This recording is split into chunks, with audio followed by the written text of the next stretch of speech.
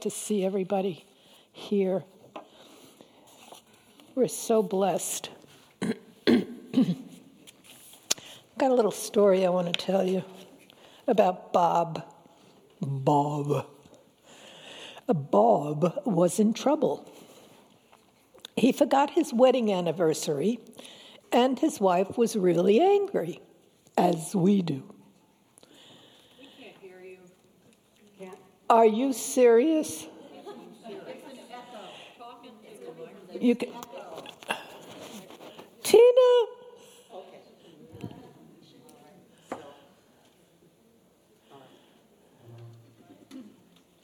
I'll take this one off. Well, the thing is that if I take this one off, I'm not sure.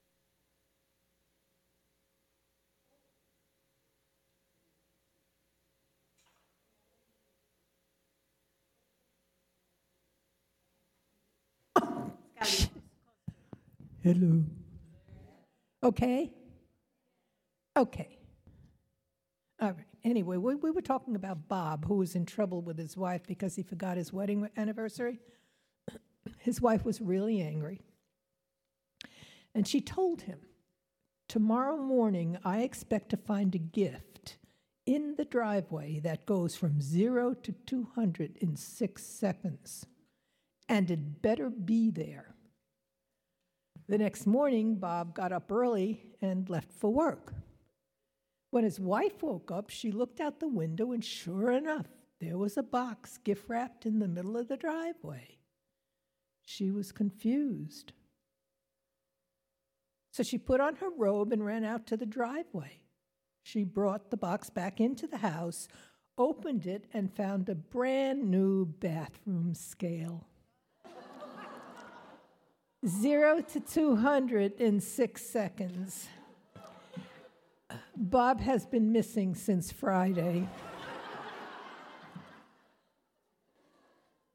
Like those guys, they just don't get it, do they? All right. Excuse me, I'd like to thank Pastor Kreloff and Pastor MacArthur and others for helping understanding this wonderful book of Genesis. God begins his book of Genesis at the very beginning with its creation of the heavens, the earth, the sun, the moon, all living creatures, and everything that exists. God is brief, and in only 10 words describes him breathing all creation into existence. Genesis 1:1, in the beginning God created the heavens and the earth. Why does God open the book of Genesis with only 10 words? Why aren't we given more details about creation? Earth is tiny in relation to the universe.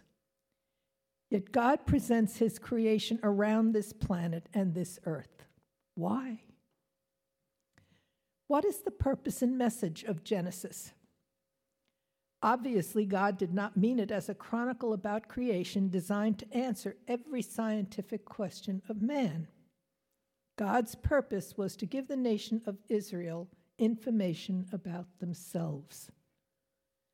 Moses wrote Genesis from Mount Sinai after the Jews had come out of bondage in Israel and in Egypt. Israel was a newly formed nation, and God wanted them to know where they came from, where they were going, and why.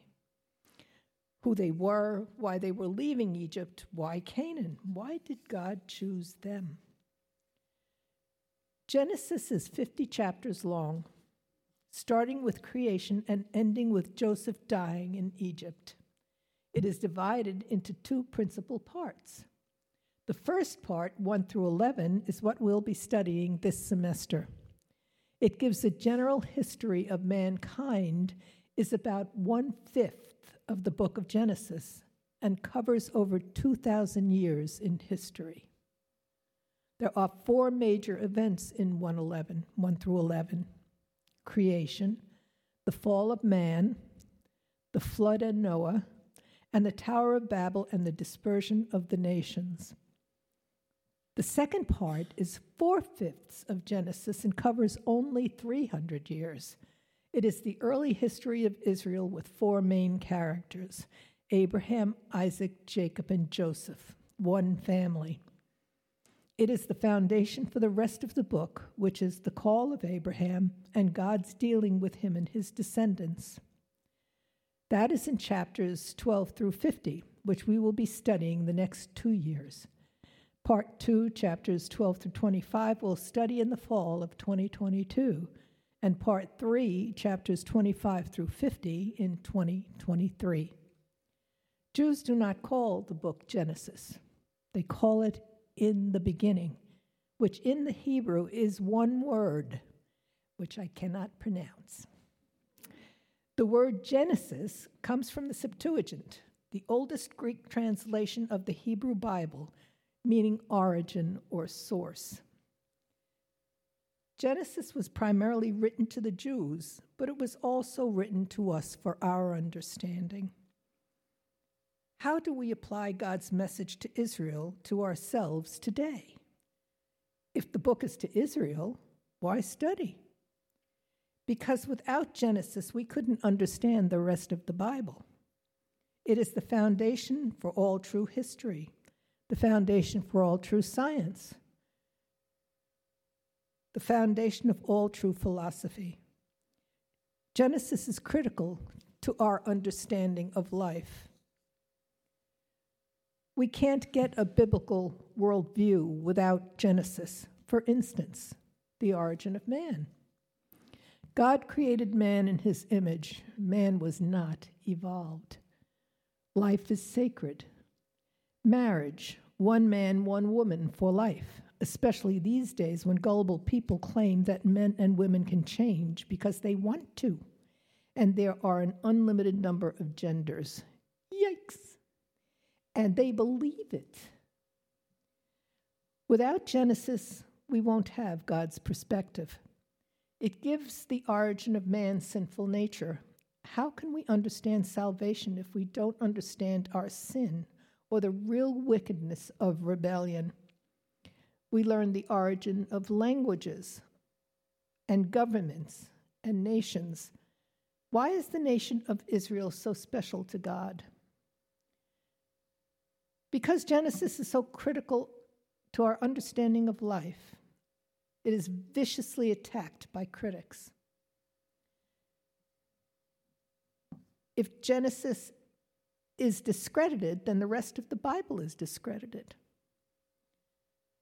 If Genesis is not true, why would Matthew, Mark, Luke, and John and other books in the Bible be true? The first attack is usually the authorship. Moses didn't see creation, and some question the divine interpretation or inspiration. So how could he have written it? But all the weight of evidence is Moses, who perhaps had visions or dreams or ancient records or oral traditions, or perhaps all of them. The Bible never specifically states he wrote the book, but Moses wrote the first 5 books of the Bible. Genesis is the first. Collectively, they are called the Pentateuch, which in the Greek means the 5-fold books, and Jews call them the Torah, that is, the law. And the Bible does state that Moses wrote the Pentateuch. Jesus speaking. Joshua 1:7. Be careful to do according to all the law which Moses my servant commanded you. Luke 24:44. Now he said to them, these are my words which I spoke to you while I was still with you, that all things which are written about me in the law of Moses and the prophets and the Psalms must be fulfilled. John 5:46 and 47. For if you believed Moses, you would believe me, for he wrote about me. But if you do not believe his writings, how will you believe my words? If Jesus says it, it's a fact. Another attack is how to interpret the Bible. Is it symbolic? Is it a poem? Is it religious truth but not factual? Are Adam and Eve symbolic representations of man? Historic facts are not important, they say, just the religious symbolism. The Bible has to be believed as literal. and it is presented that way, not symbolic. Always clear and presented in a way you understand is literal. For instance, Old Testament scripture is presented as historical in Psalm 136, verses 5 through 9, which speaks about creation. God made the heavens, the earth, great lights, sun, moon, stars. And verse 10 describes the Passover story. So creation and Passover are presented in the same way, as historical fact. Jesus interprets as historical and literal, Matthew 24, 37 and 38, where the coming of the Son of Man will come again like the days of Noah. For as in those days before the flood, they were eating and drinking, marrying and giving in marriage until the day that Noah entered the ark. He was speaking of a literal Noah and a literal flood, and of literal marriage and literal men and women. 1 Corinthians 15:22. For as in Adam all die, so also in Christ all will be made alive. Adam was a real person. The third attack is usually in the area of science. There is no conflict between true science and the Bible. The problem is between scientific theory and the Bible. Evolution is theory and not very scientific. Today, even unbelievers are questioning evolution, and many scientists accept the biblical account. The Bible does not communicate in scientific language. What is given is in relation to men. A lot of people try to answer evolutionary text. Pastor Kreloff says, be concerned about verses, not evolution. What can actually be proven? No one was at creation to see it. Hebrews 11:3, by faith we understand creation. 1 Corinthians 2:14, natural man doesn't accept the truths of God. They seem foolish to him. If there is a creator, then man is answerable to him. So natural man says it never happened. Natural man wants to be answerable to no one.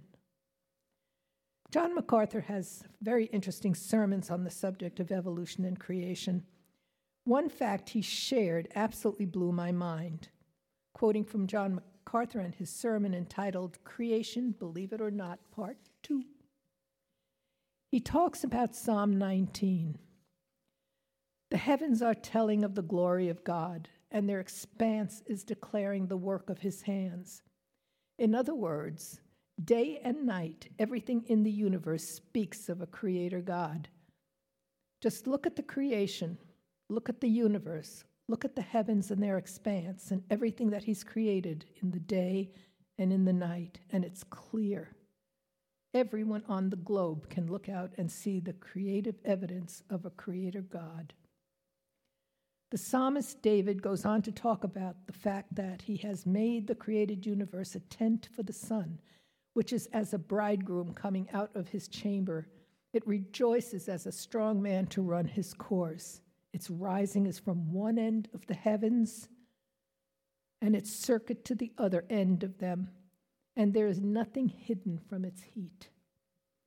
He picks that one body out of the great expanse of the universe, the one that most dominates our life, the one that is closest to us in terms of a star that has the greatest impact on us, the sun.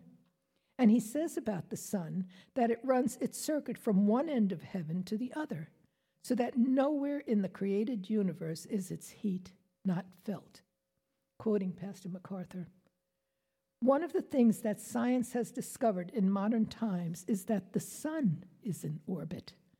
We talk about the sun as the center of our solar system and everything orbiting around it, but you need to know that science has discovered that the sun itself has an orbit, and this orbit goes from one end of the infinite space to the other.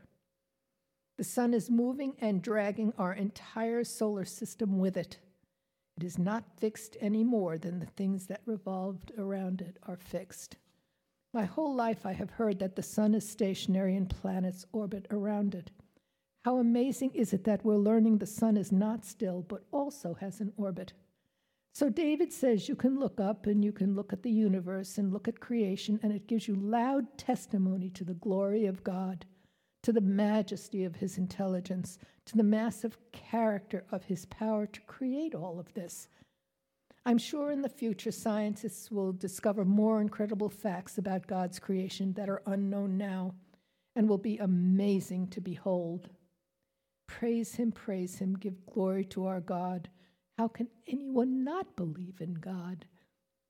The very first page of your lesson packet is a series of questions entitled Scientific Questions Related to Genesis. It is not part of the first lesson, but something to ponder and perhaps take up at a later date. Questions such as, why do scientists claim the earth is millions of years old when the Bible does not seem to support this? Or, where did Cain and Seth, the sons of Adam and Eve, get their wives? And my favorite, did Adam have a navel since he didn't have a mother?